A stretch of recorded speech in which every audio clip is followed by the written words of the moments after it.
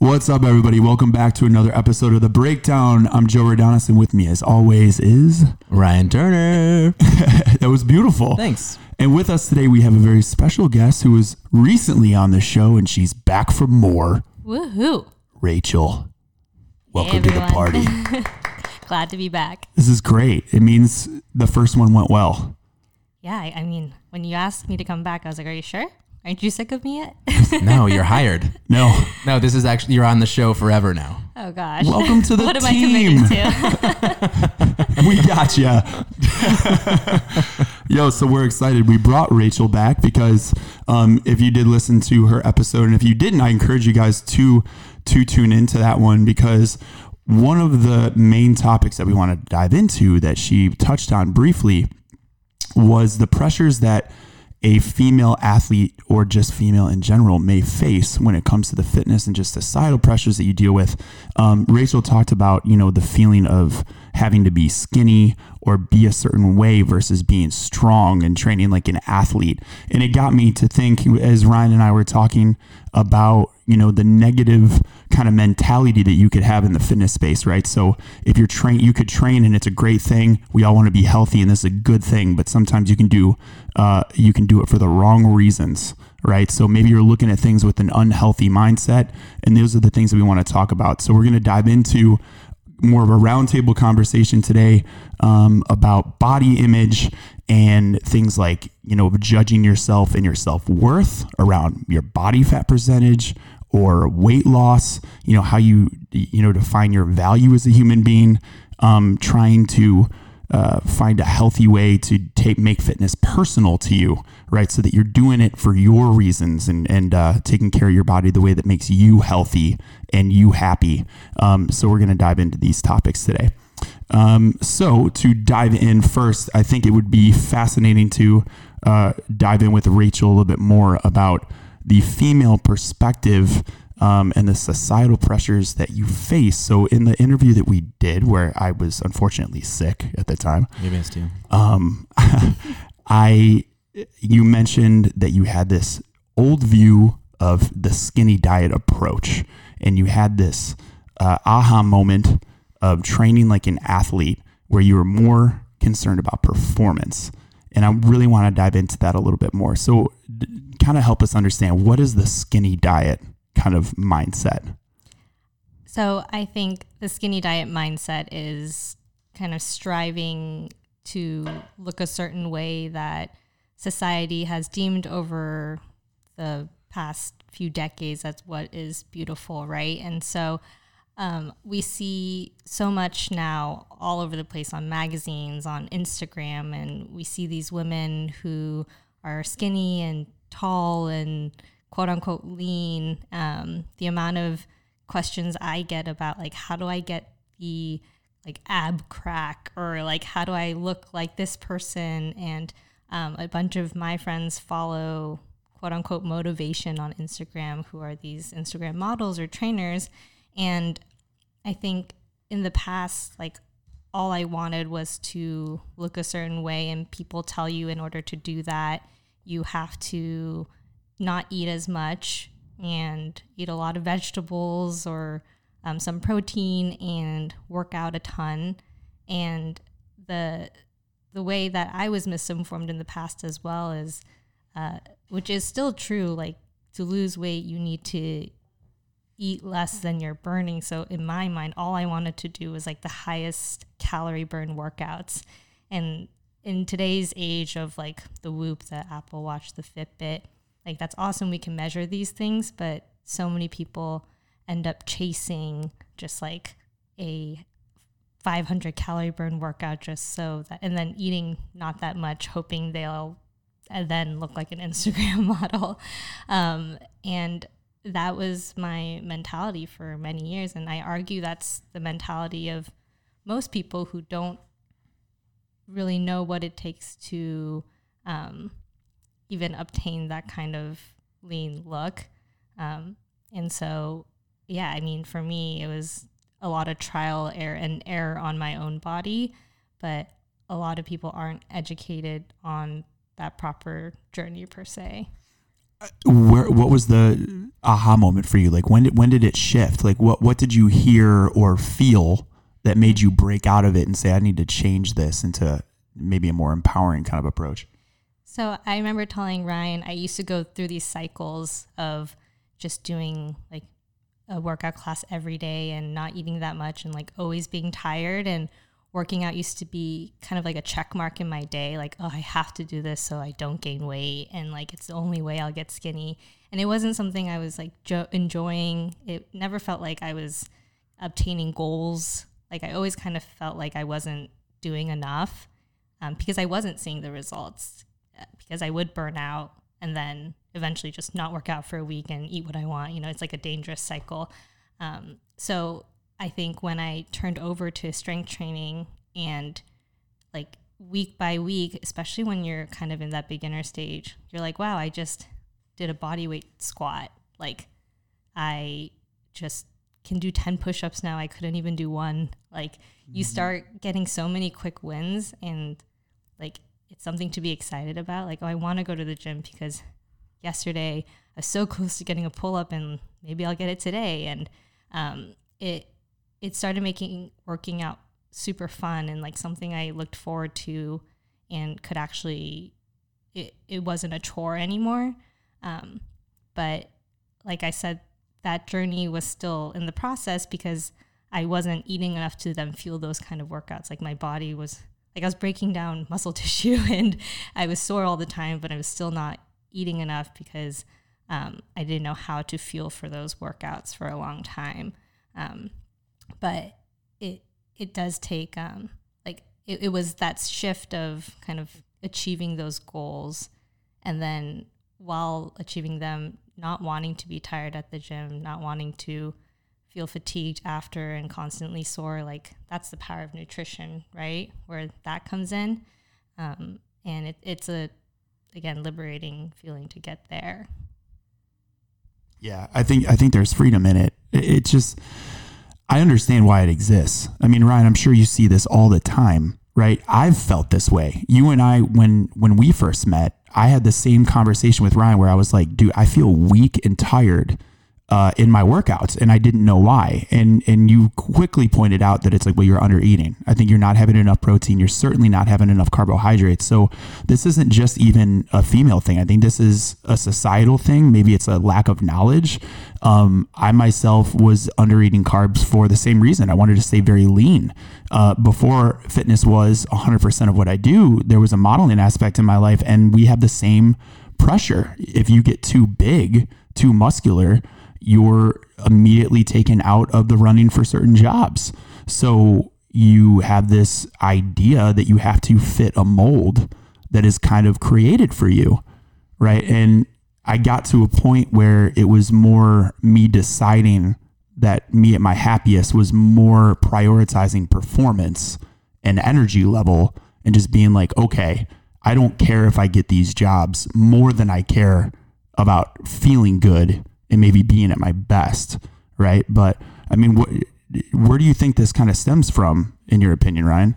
I think it's a good question because we don't really have the answer. We're not really sure where it's coming from. So if someone says you need to be leaner, right? Someone doesn't just think innately, I just have to eat less. Have you guys ever felt that way? That like, okay, I just eat less and I was just born knowing that. You don't know that. Right? So is it coming more from social media?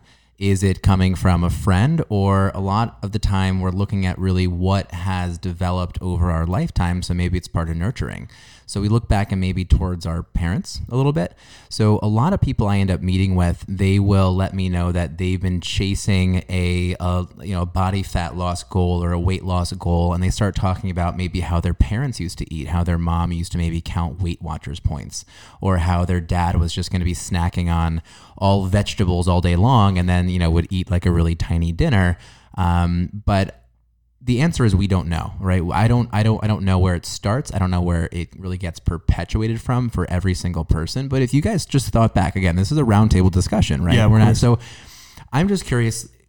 I can think back to a few things in my life where I knew that I wanted a a certain kind of physique when I was young. I was really, really skinny as a kid. And people would look at my older brother who was extremely muscular. They'd be like, whoa, did your brother eat all the food? And I'd be like, I don't know what's going on. So, but I realize now I was just under eating at that point because I don't know where that really came from. And I still don't right now know exactly what told me that I need to eat a bunch of carbohydrate right now because that's going to end up helping me get the physique I want. I don't know if I really knew what I wanted.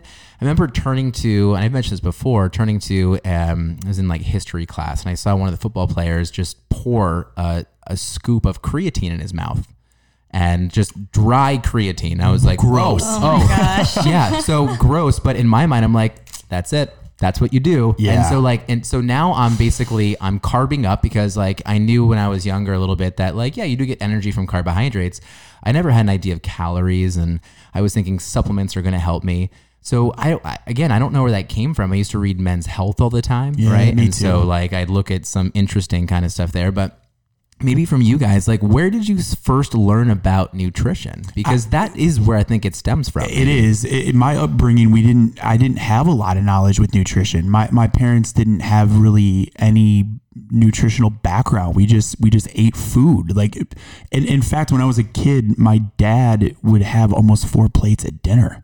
Like he would go back and forth, like just eat like crazy. Sure. So there was never an education. In fact, in my family, it was finish your plate. And like if you got seconds, it was almost like a badge of honor. Like even at family parties, anybody who would go up for more, it was more like a compliment to whoever cooked that like, oh, it must be really good. And what a growing boy this guy is. Right. And I guess that's a cultural thing. I don't know. It's kind of outdated, I think. Eating your plate and finishing your plate. I wouldn't necessarily do that now. Maybe it's the wrong portions. Maybe I overserved myself, right? Like we're not even asking that, but I grew up eating Pop-Tarts and Cinnamon Toast Crunch as a kid. For breakfast. I had donuts for breakfast every day. Same here. Right? No wonder I'm tired. I used to go to baseball games, right? As a kid, I'm playing in high school. And after practice, my brother and I would go to Taco Bell to get 2 quesadillas because it was $2.50 with this like special card that we had. And here I am wondering why I'm tired, sluggish, and not improving in baseball. Yep. I had my dance studio. We would sometimes be at the studio from like 4 p.m. till 8 p.m. So all of us would go to like either Burger King or McDonald's for dinner, like as a group of 20 girls, like every day. And I was like, Mom, you didn't think it was a bad idea I was eating fast food every single day? And I was like, you were active. It was fine. But I'm similar. Like I grew up and it was like if you had 2 bowls of rice, like that's great. She's young. She needs to fuel. And it is funny though, because it is when you're younger, it seems like our parents' generation, it was more like liberating maybe. Like they didn't have as much information as there is out there now. Like when you ask me where these fear of carbs or fats like come from, like if you even think about it, you read articles on in the past, like the Atkins diet, keto diet, intermittent fasting, like there's just so much out there. Like at this point, like Whole30, like everything's bad for you apparently. And so, and you get the wrong article in the wrong hands, they find this as like the only answer for fat loss. That's right? true. And I feel like for a lot of people, they don't realize if aesthetics are part of the goal, like, and Ryan, you must see this all the time, like it's the biggest ingredient is consistency, right? Like you do need to stick with something. You need to work out multiple times a week and eat well over months to get a certain physique. And our culture's so addicted to that fast result. Like they do see the end product of a lot of people who've trained for years and ate well for years. And so out of desperation, like when I ask my friends, like, where did you even read about this diet? They're like, well, I just want to like look really good in 3 weeks when I go to Miami. Oh my God. It's that instant gratification that we want, right? man. Because right now we can hop on the internet, get anything we want, right? Right. I mean, I hop on Amazon. If I wanted something right now, I'm going to get it tomorrow. Like that's so quick and easy. But coming back to what we just talked about, like with our parents, both of you mentioned a story of basically if your parents possibly, let's say, overfeeding you a little bit, right? that point, there was no one was instilling this fear of food at that point. So I think what we're talking about is, okay, well, where is that coming from? So maybe it's not from when we're usually, like, everyone's story is different. Let's say that. But for you guys right now, it definitely seems like it maybe came a little bit further down the road. So is it something where maybe it's stemming from friends at that point, right? But it sounds like you were, Rachel, eating with your friends right after practice. So maybe their parents weren't perpetuating anything either. Does it take just this one person? Is there one bad seed and that message is just what sticks with us? It's probably a mix of so many things. Yeah. You probably can't pinpoint it. For me growing up, I didn't gain weight eating like this. I was always skinny. Right. Even my dad had a very high metabolism, and that dude would finish a pint of ice cream every night, but he was active in a construction job all day. So looking back, I'd be like, oh, my dad was intermittent fasting. He would have breakfast, not eat all day until he got home for dinner. And that's why he would eat so much food, because he didn't eat all day. So the dude never gained weight and he had an active job. And then I didn't gain weight eating bad food. So I never, ever correlated performance with food ever. And I never had a problem with weight gain ever. So it was never an issue. It wasn't until I cared about aesthetic. Like, something happened where, look, having low body fat is just, that's what you look at in the magazines, right? When I'm 18, 20, I'm looking at, the dudes that are ripped with six packs, and you're just like, I want that. How do I get that? And the only information you get were from the fitness magazines or from some online program, and they tell you to eat a certain way. And it's that macronutrient. You got to follow this and package your meals. And I didn't have any other way of viewing it. So there was my way of eating, which was free and loose and go out with your friends and just eat. Or it was, I have to follow a plan. And it was so stringent. Those are the only reference points that I had. So if you weren't following a plan, you wouldn't get those results. So I went and followed a plan, and you get the results, but then you sacrifice a lot of freedom with it too. It feels very constrictive. Yeah. And, I'm just thinking now, I'm thinking about looking at a magazine and seeing someone and being like, oh, that's a physique I want. And, being a young boy, the reason that I wanted to look that way is because, the girls, they liked that, right? They would kind of like ooh and ah at that kind of thing. So that's what I wanted, right? I think around that, around puberty, around growing, it's like this sexuality kind of thing, right? I think once we become more sexual beings, once we become more kind of aware of the world in that respect, I think that's when maybe we wake up a little bit more, right? Yeah. Then I'm just speaking personally right now. That might not be anything what you guys are kind of seeing, but I think that's really where maybe things do stem from a little bit if I'm thinking about it right now. Well, let's go down that rabbit hole a little bit. Sure. So in the psychology of it, in your youth, so let's say in college, like Rachel, looking back, did you tie some of your self-worth or value to your aesthetic? Oh, yeah. I was just about to say, for me, I think it started in high school. I literally ate whatever I wanted, didn't even know what a calorie was until then. But in high school, you, unfortunately, and a lot of people have been through this, you base your self-worth on your popularity and if boys like you, and you start hearing things from I remember my guy friends would be like, oh, she's so hot. And you'd look at that girl they all thought was hot and she's this skinny, beautiful girl. And you're like, oh, if we all looked that way, then all the guys will think we're hot. So they'll all like us. And therefore, I'll then like myself. And so in college, I think it only magnifies, you put so many people in the same age group on a campus. And again, your self-worth is how many guys ask you out, how popular are you at parties, etc. And it shouldn't be that way, but that's just life. That's the truth. It is. And now it's what? Likes on your Instagram pictures, Exactly. right? And Absolutely. so I think that's something that can perpetuate it too. I don't have enough of these. I'm not skinny enough, right? And I'm so curious too, and we don't have to go down this rabbit hole, but who taught those boys what hot looks like? And this is all really philosophical, I know right now, but it's I'm just thinking back, I'm like, what taught me that? What made me think that body or that girl or just made it look like they were sexier. I don't know. That's so weird, right? That's that kind of that innate kind of thing, I guess. I don't know, man. but it's obviously a societal issue. Like we've all been there. I mean, Is that what we're saying? We're saying that it's society? Yeah, because I think this has been an issue for forever.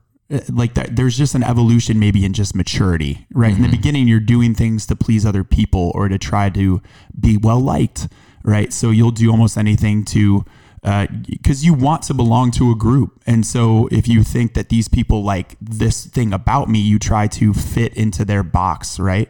But then you just learn that that's not what makes you happy. It doesn't actually give you a sense of fulfillment, right? I just had this conversation the other day with a buddy, and it was with Adrian, who used to be one of the coaches here. We were talking about body fat as a goal. If you're like, I need a 6-pack, well, the second that you get it, you realize it doesn't actually fulfill you, right? It's just like the same Does thing. It make you a better person or better athlete? No, it's just, it's great. But then what? It's not like some end goal. Like I have 5% body fat and now my life is freaking fantastic. It's not the end thing. Like you still have to be a good, well-rounded person and love yourself, right? It's a great goal to have. I'm all about aesthetic goals. Like that's fine. It's just leading with that as your only foundation of who you are or how you're trying to be liked by people, or I guess like attract your friends, I think is just it's a unbalanced place. So with this, I think that's interesting, right? So we're basically looking at sexuality and kind of where we stand popularity wise, like when we are a little bit younger, what makes someone cool. Maybe it's going to be their looks. I'm going to project on this a little bit just because, and I always talk about my daughter, but like I'm going to see my daughter going through this similar situation.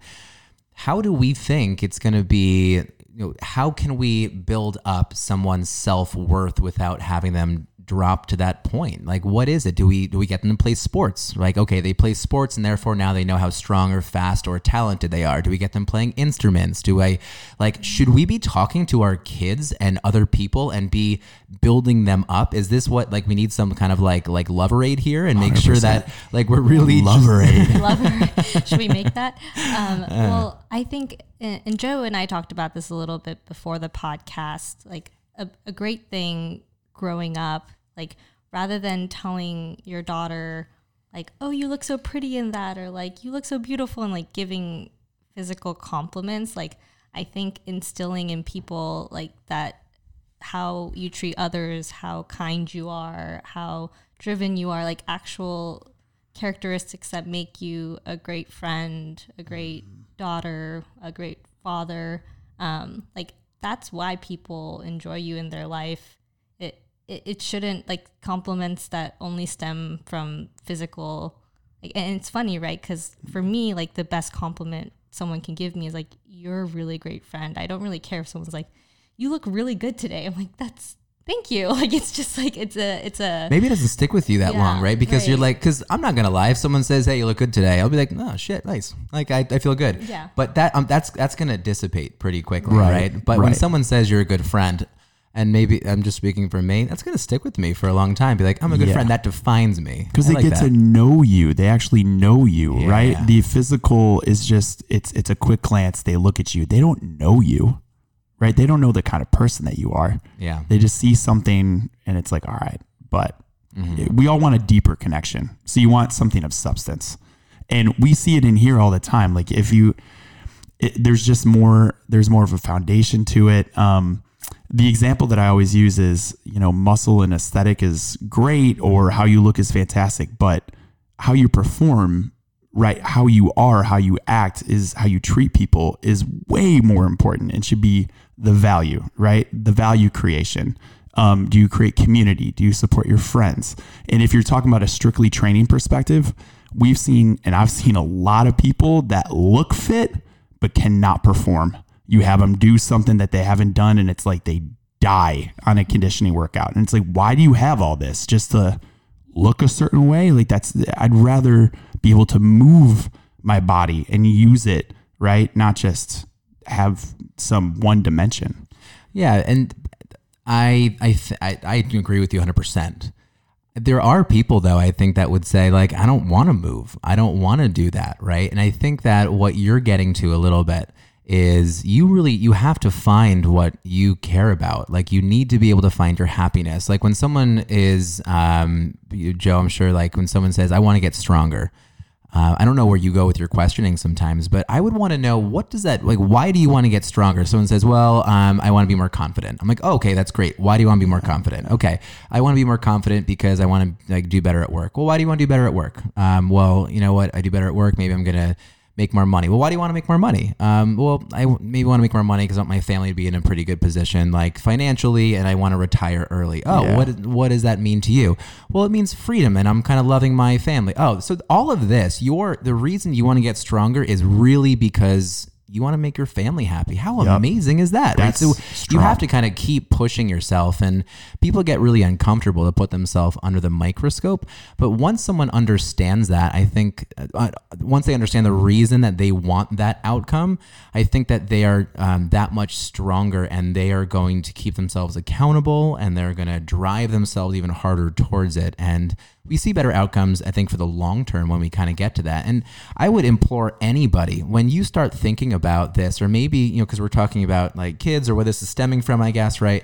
If you see a kid that maybe is struggling with this kind of idea, I would press them. I'd say, well, what does that mean to you? What does this mean? Maybe use some kind of people in like social media or a celebrity and be like, okay, is this what this means? Like, do you know anything about this person beyond what they look like? No. Okay. Well, do you know what this person means? Oh, they're a really good actor. Well, then what do you like? Kind of, I think like pressing those things would be a really great thing. And if we became more comfortable with that as a society, I think that'd be great.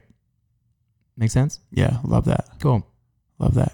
Right. Mic drop. I'm out. Bye, Ryan. Rachel, I'm curious, like, why, going back to your shift, right, from the skinny diet to like a performance driven, like, why do you train now? Like, what is your priority and your focus, your reasons for training at the level you do today? So, I mean, the number one reason is truly that it's become a form of a stress reliever. Like I mentioned before, like it's become part of my day. It's what separates work and home for me. It's become therapeutic. I know not everyone can say that, but it's gotten to that point for me. But secondly, like it is my personality to want to like obtain goals and strength goals. And you feel like a badass. Like you're in the gym, and like most of the time I look around and I'm the like one of maybe two women on a lifting floor, and it's an awesome feeling. Like it gives me confidence. Like I will blatantly say lifting weights, heavy weights, like I feel awesome in there. And it took a while to get there, but it drives confidence in me, right? Mm-hmm. And so like the confidence isn't coming from like, how am I looking while doing these exercises? It's coming from like, wow, like my body can do such amazing things, and I've worked so hard to get here, and it's only going to get better and better as I put more time into it. I love that. Yeah. I think the programming aspect, because last time you were with us, we didn't really get to dive so deep into how like the research that you're putting into things, but it takes a lot of time. It does, right? And so is this what drives all that programming, all that very unique way of kind of approaching your workouts? It makes it so personal, right? I think that that this is deep enough, right? You mentioned everything being so therapeutic. Well, you're going to spend time programming this for yourself. You're going to spend money. You're going to spend time. You're going to spend effort putting everything into it. I mean, think about this, like training, this is a great example of training for solid reasons, right? And then because of this, the byproduct is you will look good. You will have a healthy body fat percentage, like the aesthetics and it comes with the journey, right? It's a cherry on top. It's the cherry. It is. And then it just happens, but you're also not relying your entire reason for being based on some aesthetic. Because even when you're training at a high level, it will fluctuate. Your body fat's going to fluctuate. How you look is going to fluctuate based on how you sleep, how you rest, whatever. So I love that. And this is an example of fitness being done the right way. When you mention it building confidence, like this is what got me obsessed with this industry is we've said this before that like when you're training, it actually reveals a lot of your self-talk. So I think some of like the mental kind of games that you play with yourself when you think when you want to quit, right? When you're tired, do you push through? What's the quality of work you're doing, right? If I tell you to go to the line, do you go to the line or you stop short, right? Do you give up on yourself? It reveals a lot of what you need to work on. Like, do you feel the same way? Do you work on that type of stuff in the gym, or am I just crazy? No, absolutely. Like it's a self-drive, and it builds work ethic, right? Like even outside of work, you're building this muscle of like, you're always showing up. Like every day won't be the best day, but you're consistent. And like you said, training in a smart way and like getting faster, lifting heavier weights, like those are awesome things to strive for. And I like what you mentioned about like body weight and fat percentage will always fluctuate. Like I train very consistently, but I've had months or periods where I have way higher percentage body weight because it's the holidays or I'm on vacation and like I'm enjoying life and I'm not letting it affect my performance. And I've been at really low body fat percentages, like much lower than I am now with the way I'm training. And it was a struggle to show up every day, and I didn't feel as good at the gym, and I didn't enjoy the things outside of life, like to the point that even like relationships suffer because I don't want to go out and have fun as much over the week. Like at that point, like what's the point, right? So I think like training and keeping that consistent in my life, but like accepting that my body will ebb and flow during different transitions during the year and seasons, and like being totally okay with that because my training is consistent, you know? What do you see with that, Ryan, with like fluctuation of weight and body fat percentage? Like, I mean, this is a common thing that I'm sure you're seeing, right? Yeah, I think that it's definitely there's like micro cycles within this macro cycle of the year. I think sometimes we see people trying to hold on to such a low body fat percentage at a more difficult time when it comes to eating, say like around the holidays. And they're like, and so then their image of themselves almost kind of drops a little bit because they're like, man, I haven't been able to really maintain this lower body fat percentage. And it's because you're enjoying some food with your family, like you're more around them, you're enjoying those moments, you're at a table, you're talking. Yeah, you're going to eat a little bit more food, and I think that's perfectly fine. But yeah, people, I think there's body fat is not static. It's always going to be changing. And I think it's a good thing that it actually does change. So can it happen? Yeah. But does happiness follow? No. Right. I agree with that. Like aesthetic goals, kind of what you mentioned with the 6-pack, like and maybe it's because I've been there. Like I've wanted lower body fats and lower body weight, and I've gotten there, and I'm like, well, now what? I was like, it's not like you get more friends or in a relationship. And it's not like this magic spell that suddenly makes you into the best version of yourself that a lot of people think it is, like that quick fix, right? The way you look and losing weight isn't a quick fix to potentially other issues that might be in your life at that moment. Right. And people need to be able to dissociate those things. Yeah. In fact, it could be causing you to not look at the real issues at all because you're focused on, if I change my appearance, this is going to make me better, right? And these problems that I have in my life will go away, right? And you find out that that's not true. This is where fitness can honestly be an addiction, right? And that's a whole nother rabbit hole where you're doing something good for the wrong reasons, right? You're avoiding your problems, right? Fitness can become an addiction. You become obsessed over it sometimes, where you're chasing endorphins, you're chasing an appearance, a look to, again, get love and attention. And, you can fall in, you can find maybe a relationship because of how you look.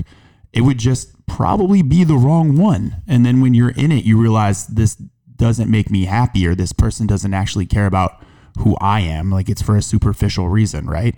So it's just something to challenge. And I hope that people take a deeper look as to why they are doing this, right? It's meant to, again, increase confidence. You should be training for your health. Like, I want some of the best reasons I ever hear from people trying to really take care of themselves and train is, I want to live a long life so that I can play with my grandkids, and I want to fight, the possibility of me having cancer. And I want to compete in this race and like do really what, with my friends. Like those are things that, carry a lot of weight. And when we start talking about, because someone might be listening and they might say, hey, I don't really care. I still want lower body fat, right? Because it's going to make me like they're going to say. But maybe we can dispel some myths here. I don't know around body fat and maybe performance, right? So okay. I know that people always think about like, hey, a lower body fat, say it's going to show a 6-pack around like maybe like 9 to 11% body fat. That's going to show more definition, and I'm going to be a better like receiver, like in football, right? Or I'm going to sprint better. From a training side, what would you say about that? That lower body fat makes you a better athlete? No, Yeah. absolutely not. It does. I don't think it equates at all. In fact,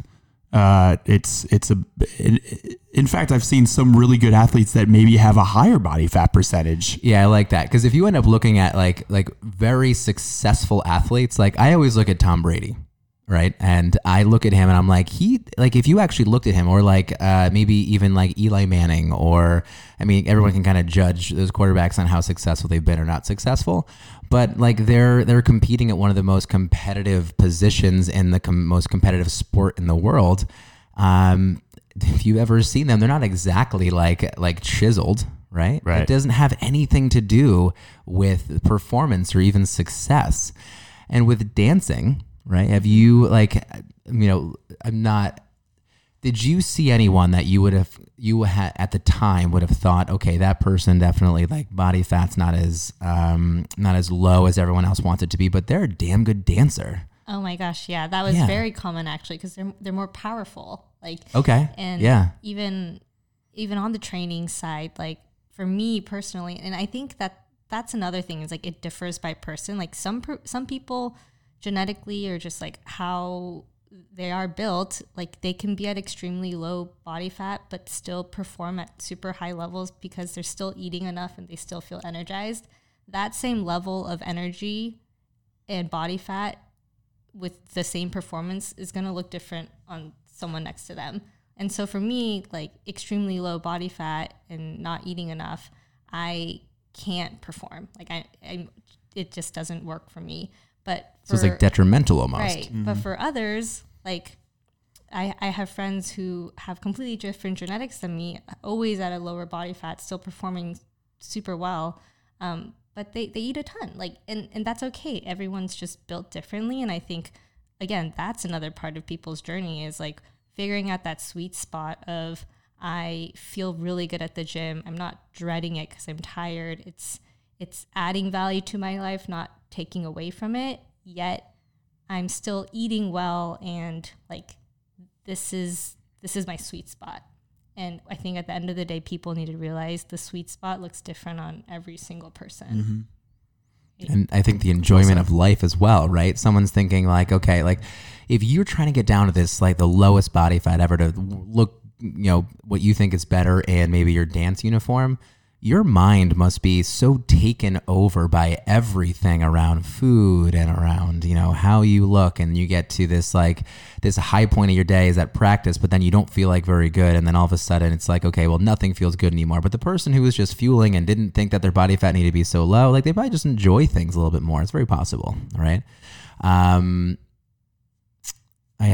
just forgetting my thought. I just had a thought, but it's fleeting. It's gone. It's gone. I have a question for you. Yeah. I haven't asked you this, but I'm curious. All right, I'll come back to it. You know it? Sure. Okay. Go I for it. I want to hear you first, only because I think we can go a little bit further down with this other thing. So. Okay. I wanted to ask, bodybuilder competitors, right? They are known for obviously having a very low body fat percentage, right? Do you know what that process entails to get that low, and how you get there for the day of competition, and maybe what the aftermath is, like the day after competition, like what happens to them, maybe energy wise, stuff like that? So I'll be straightforward with this and say I've never really worked directly with a physique competitor. Yeah. Right. So, but I've definitely looked at them, and there are dietitians out there that focus specifically on this population. But from a lot of the things that I've ended up hearing what they do and how they're going to be eating for some time, like they go through a very intense period, whether it's going to be like 3 or 2 months beforehand. They're at a severe deficit, carbohydrate is non-existent within their diet. They're trying to basically get as much water out of their body as possible. And even leading up to a competition, they might end up doing something like a water load and then into a water fast, right? So they're squeezing water out of their body. They're not allowed to eat anything. There's no way that you're going to maintain that. And I think a physique competitor would also let you know that you can't maintain that kind of thing. But there's been a few physique competitors in here that I've worked with on the other side where they said, I just don't understand food anymore, right? Because they went through so many competitions. And so one after another, the diet mentality, it was chronic. It just kept going, right? And they're like, okay, well, when am I going to take a break? Well, they never could. And then they never knew where to go back to. Yeah. And like, even when I'm working with someone, when like, let's say that we do have to put someone in a calorie deficit for whatever whatever that reason is, I always say, but do you know where to come back to? Because if I talk to you this one time and I tell you that, yes, a calorie deficit is going to benefit you, I never see you again, are you going to be forever dieting then? Mm-hmm. And they say, well, I guess so. And that's also a reason why I don't like to work with a person just one time. Yeah. I ask them, I'm like, how committed are you to kind of working with me? But yeah, people have to understand kind of how to come out of that, because it can be pretty ugly. And even the side of where they're coming out of a competition, or anybody, and you in the modeling world, you must see this, where you maybe restrict carbohydrate, you restrict some water before you go into a shoot. Yeah. Right? What happens when you end up coming out of that, right? And you start to increase some carbohydrate or sodium, you can maybe get a little bit like quote unquote fluffy. Yep. You might feel like you look a little bit plump, yep. Right? But it's just because you're pulling water into your muscles, and your muscles are like, I needed this. Where was this before? Yeah. Right? So your body is working as it should, but you're looking at it as like a negative thing. And then you're like, oh, wait a second. Okay, so I just increased this, and that. Okay, so I can't ever have that. And I think that's what we end up seeing sometimes. This is why this is a self-awareness game. There's nothing wrong with doing physique competitions. There's nothing wrong with doing it, right? If it makes you happy, you love the process, all well and good. But this is why tying self-worth or value to how you look at a given moment it's far too flimsy. It's fickle. Right? Because your body's going to adapt based on what you're doing. So there's eating for life every day, right? And you have to separate that from, if I am going to do a physique competition, it doesn't define me. It's a process you like to go through, right? And separating your identity to it. But people go through this. Like, it is I get why, right? You're going to look the best you like physically. Holy shit. You're going to be ripped up. You're going to look great. But to think that is something that you're going to be forever static, not going to happen. You have to fluctuate out of that. Right. And I feel like responsible bodybuilders on Instagram, they're like super open about it. Like, I follow some, and they're like, there's the reverse dieting, there's a psychological fluctuation of post-competition. A lot of them make it very clear, like, A, this is not sustainable. Like you were saying, this is not a lifelong thing. And B, what people need to realize is that, yes, these physiques are awesome, but this is a sport, like kind of how we're performance-based training now. Like, these people, like this is their sport. This is how they're measuring performance, knowing that it's not forever and they will come out of it. And when people make unrealistic goals to look like a bodybuilder 2 weeks out of a competition, like, they're not taking the time to responsibly understand the process like bodybuilders are. They're not participating in that sport, and they aren't taking the measures like bodybuilders do afterward to get back to their maintenance and get back to what they even say is like a healthier version of themselves. And so I think there is transparency out there, but people aren't really, sometimes they don't listen to that transparency, and they just think, oh, like, if someone can achieve that physique, I can, and I can maintain it. And it's just super hard. It takes a lot of work. It's just the extremes, man. Like, you like, there's a lot of people that train here that look great all year. Like, they look in phenomenal shape all year. There's just, I would argue, a more balanced approach. It's like, we're training hard really all year, and you have a more sustainable way of approaching food, like a healthier relationship to food, right? And you can still have a lower body fat percentage. We're just not saying like you're not going to be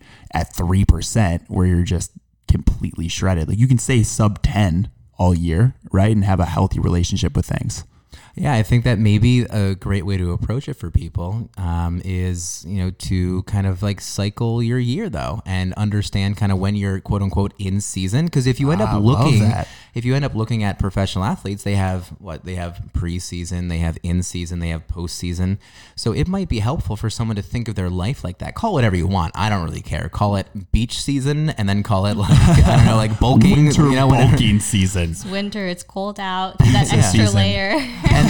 And the thing is, like, that isn't a novel approach, right? I think people say, yep, okay, this is the time I'm going to cut, right? There's cutting and there's bulking, which, I think that can be done incorrectly, but I think maybe people have to think about that. If they shift their mentality to maybe like seeing themselves having, their whatever their in season is. For some people, that might be the winter. Who knows? I think it's a great approach. So I have a question, Ryan. Mm-hmm. I actually saw a really great post. I think you reposted it from Jordan Syatt on Instagram, and it said, "Love Jordan. Jordan, come on the show, please." Yes, he's awesome. But he made a post about how you cannot diet every day of the year, or you can't lose a pound every week. That's like 50 plus pounds. Yeah. And so, like, at what point when you're working with people who come to you and it's like a long-term play, maybe they are overweight compared to what a doctor recommends, and they need to lose a substantial amount of weight, and it's going to be a long journey. Like, how do you approach people when they are trying to lose weight, so it's not just like, let's try to cut out a deficit every single week until inevitably a lot of people burn out? Like, how do you balance okay, this is a long-term play, but we need to create a deficit over time? Do you cycle those, or do you give them a mental break for a week, or like, how do you approach that kind of client? So I'll always start these questions with, well, it depends, right? And I think everybody should, because it does depend on the person. I think mental fortitude is something that a lot of people might have more of or less of. So there are some people who can just stay in a deficit and do it appropriately, or do it, I think, just keep a strong mentality around it, right? Their lifestyles may be appropriate for it, and that's fine. And so as long as their health checks out and they are seeing, those off-scale victories, and they're feeling good, they're training well, they're getting stronger, all that kind of stuff is good, and we can keep them in a deficit. But if I start to see someone struggling, right, and we might see someone starting to binge a little bit, well, then we might have to work in something like more of these diet breaks. We talked about diet breaks at some point. But working in diet breaks, there's not a right or wrong answer with that. But if I'm working with someone, I would say, like, after each month, I'm not going to set a diet break, but we're going to evaluate if it's going to benefit them. So we'll kind of bring them down. And in that month, it's so hard because I can run all my algorithms that I want to, and it says you're going to lose 1.1 pounds in a week. Well, I'm going to tell someone like, well, one week you might lose 4, another week you might gain 2, another week you might end up losing nothing, right? And so you have to understand like what it is going to be at the end of the month. But that's when you have to really know that it will take time, and you have to not just focus on the scale. I do ask people to take daily morning weights for the reason that they understand how their body fluctuates. So, why I do that is so that they dissociate from the scale towards the end of it all. You end up taking your weights and you're telling me about your off-scale victories, right? So maybe at the end of the month, you've seen, some weight loss on the scale. Well, how do you feel? I feel really great. I put on some pants I couldn't put on a year ago. I'm feeling really good. Okay, so the next week we kind of continue, and then all of a sudden they're like, my weight went up. What am I supposed to do, right? Yeah, and I'm like, well, tell me about those pants. They still fit. Okay, you feel good. You're still progressing your workouts. Yeah. Okay, then what does the scale mean to you at that point, right?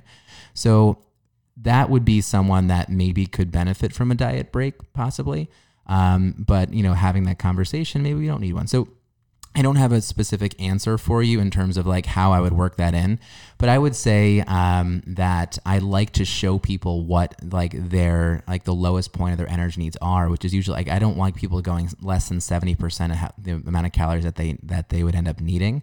But I'm not going to keep someone that low for that long. So I might kind of like slowly bring them down from like 90% of their needs, 80%, 70%, stay there for like 2 or 3 weeks maybe, and then kind of come back up to 80, maybe come back down to 70. Performance doesn't feel so good. Let's bring it back up to 80, maybe 90 for a week. So it's really like listening to the person. Does that answer your question? Yeah, right? No, I love the off-scale victories comment. I feel like that even goes to the training aspect of switching to more performance-based training is like having training goals, having nutrition goals that aren't just body fat and body weight, but being able to say, hey, like I do feel better in these jeans and I just ran a mile the fastest I've ever ran it. Right. Those are awesome things to keep you going. Yeah. And like people, like there's a lot of, like when I ask about off-scale victories, people a lot of times will be like, oh, well, you know what?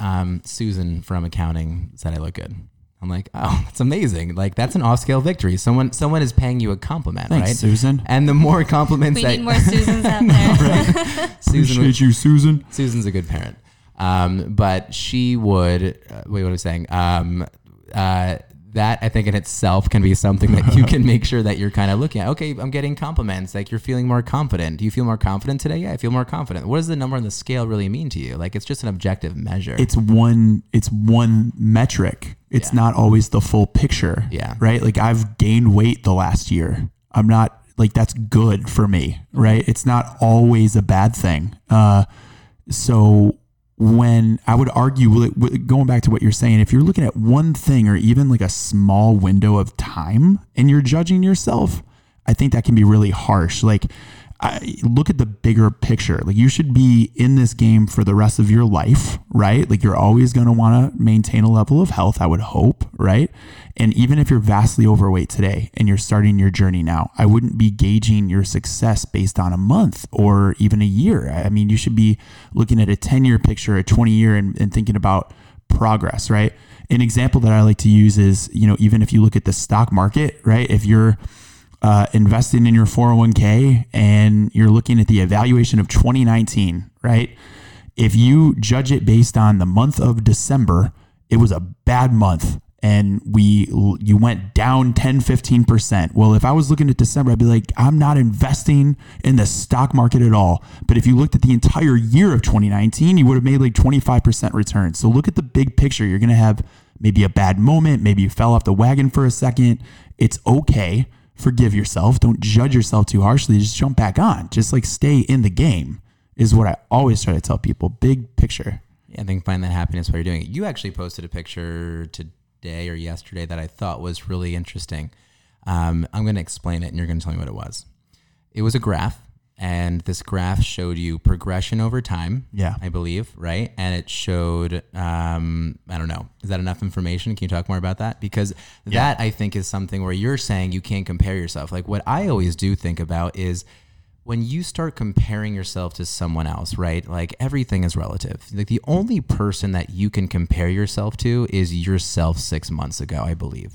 If you really want to know that you really are starting to progress, like really look at where you were then and then compare, because you are not going to be the same person as somebody else. Just like with this, Joe, with your graph, I think it was showing how somebody can progress in their training in the first 3 months, right? Right. But then if you start to compare yourself in like the, months down the line, you're like, man, I'm not progressing at all as I was in the first 1 or 2 months. Like everybody knows in the industry, at least, that your fitness will progress very quickly at the beginning if you're an untrained individual. There's a lot of like studies where everyone's like, oh, well, it looks like they ate this or they lifted this way and they had this result. Well, were they a trained or an untrained population, right?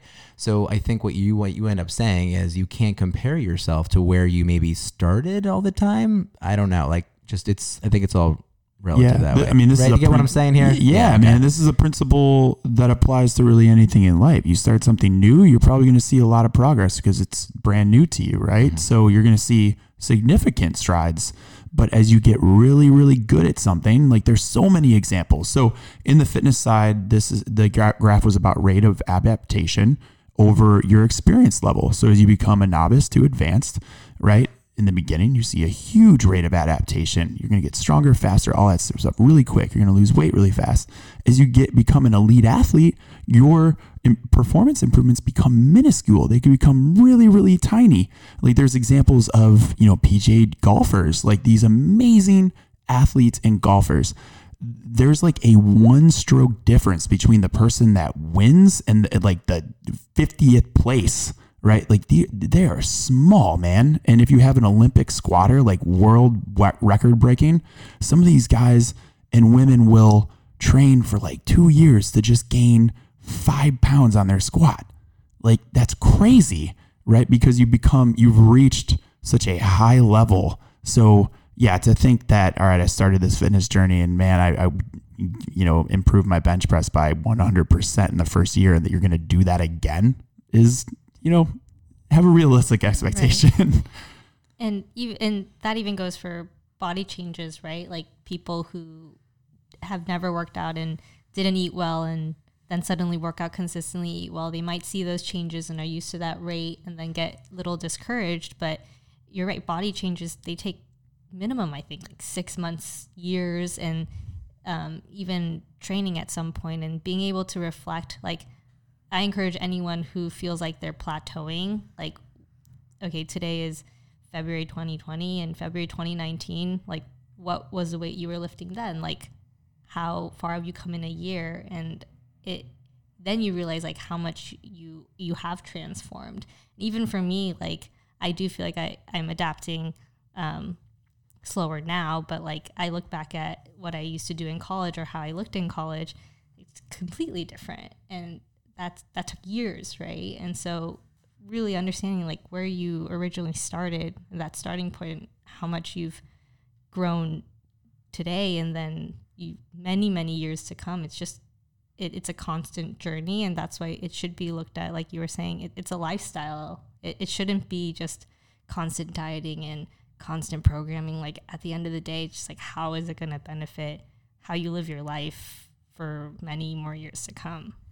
I think this is a good thought into consistency. You have to find your happiness and your comfort in consistency, because if you train so hard and you progress so quick and you're not able to see, like, your body just won't see those changes, or with body fat or a talent of some sort, right? Like someone who is a violinist, right? You're only going to get so good as a violinist, the more you do it, right? Like how much better can the best violinist in the world actually get, right? How much faster can Usain Bolt be? Well, I don't know about now, but like how much faster could he have actually gotten, right? If you look at like when he was at his prime, you can't get that much faster. So he had to be comfortable in that consistency. Okay, what keeps me here? All right, well, what keeps me here is like working on the gym 7 days a week with people I don't like, and it's like so expensive, and I just don't like this. Like that would suck. Like you don't want to do that kind of thing. It's the same thing with food, right? So if it took you protein bars and powders and pills to kind of get to a certain point, you're not going to want to stay consistent with that. So you have to learn and adapt and kind of be comfortable with that consistent lifestyle and that consistent habit at that point. And that's hard. I think I always tell people that's 60% of the battle, especially when it comes to body changes. 40% of the challenge is really making that change, right? 40% may end up being 6, 7, 8 months, right, of actual like body fat loss.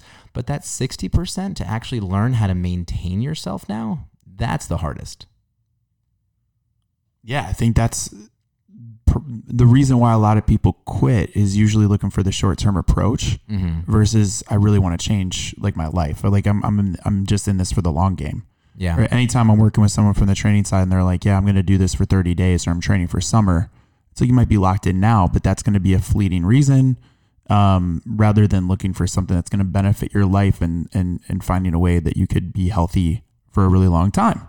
Yeah, maybe help them find that why and get deeper and deeper and deeper and like annoy them. Be like, okay, I want to work with you because you sound like you want to make a change, but why? I really want to know, because the stronger your why is, the more fun it's going to be for me, very selfishly. Dude, seriously right? though. You can say that as a trainer. Yeah, I right? have the most fun with the clients that are like locked in with a strong reason why. Yeah, I feel like whenever we talk about your clients, you're always like, they're killing it right now, right? They're killing it because they want it, right? And there's a reason that they want it. They're not just doing it because the magazine said they're going to look good once they do it. No, man. And we have the conversation with all my clients.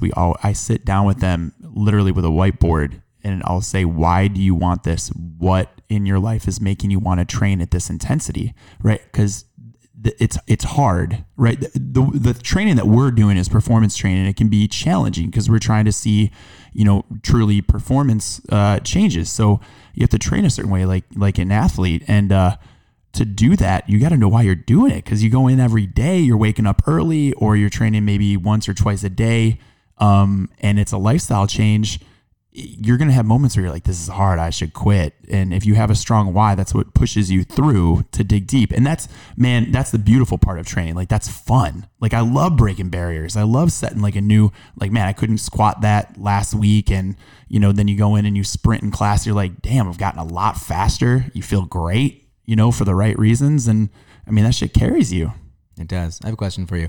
Have you ever gotten to the whiteboard and you started writing and realized it was unnecessary to start writing at the whiteboard? Yes, I do that all the time. It's so embarrassing, isn't it? Ryan loves the whiteboard. I can tell.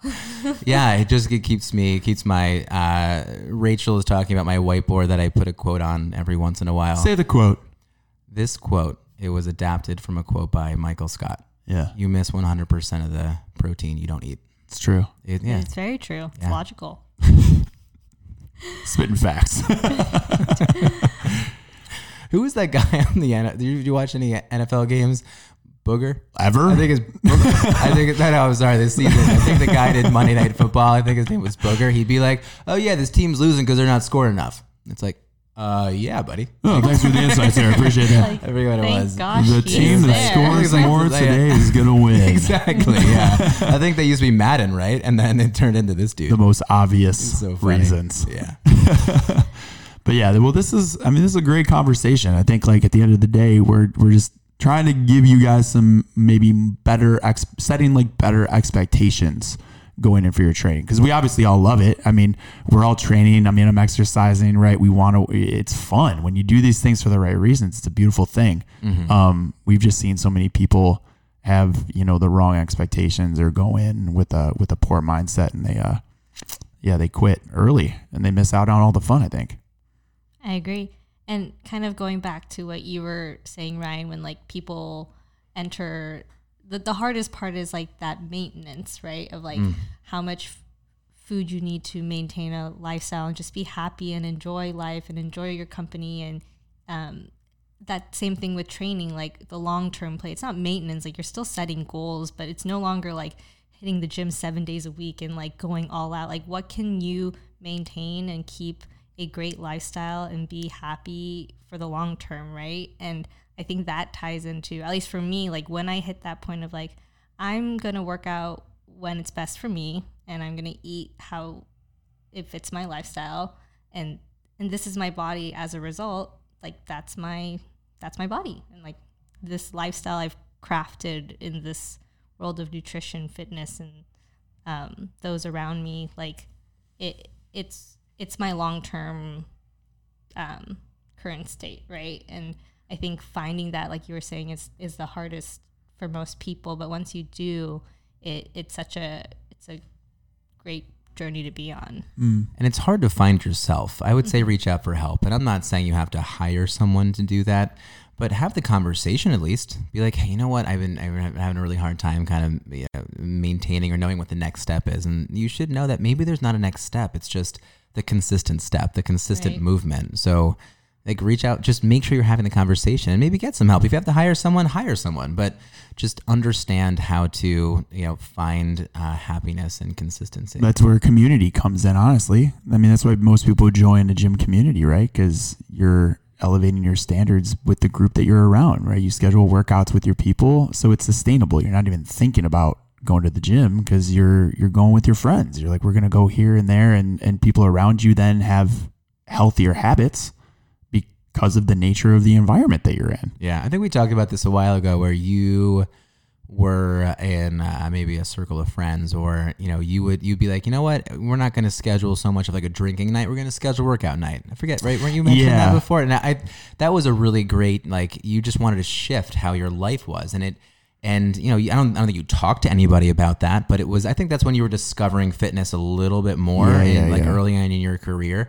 But you said, this doesn't make me feel good, right? Like you really looked inside of yourself and you said, I know what makes me feel good. This doesn't anymore. Right. Maybe you matured out of that or whatever it was, but you're like, I now like this. I always thought that was cool, right? And like, find your group, right? If you feel like your group is not helping you find happiness, you might have to find a new group, and got to be okay with that. This is a huge factor. It's true. You hear this advice with so many things, with your earning income, right? They say you're going to have the average salary of your 5 closest friends. Oh, is that what they say? Yeah. Okay. Oh, absolutely. Yeah. Right. Because you're adopting how they talk, how they make decisions, how they do things. Right. So we're all human beings. You adapt to the environment that you're in. You become an average of the people you're around. So if you are trying to make changes, one of the quickest ways to adapt new habits is to change your environment radically. So if you've never worked out, right? And if you live in Nebraska and it never worked out, and all of a sudden you moved to New York and we put you into the Tone House environment for a year, your shit would change real quick. Alonzo would make sure of it. You would learn new things, right? You'd see different examples. Yeah. Right. You never saw this way to live before. So then you see it and you're like, oh, okay, let me try that. Yeah, it definitely makes sense. But if your friends drink all day and eat pizza, what do you think you're going to do? And I actually got this advice from someone a long time ago. I remember at some point I was trying to hold on to a group of my friends who I now kind of think of like my drinking buddies, right? Those are my drinking friends. But at the time I was like, no, I have to make sure this works. Like those are my friends. My friends are my friends. I can't have any other friends, right?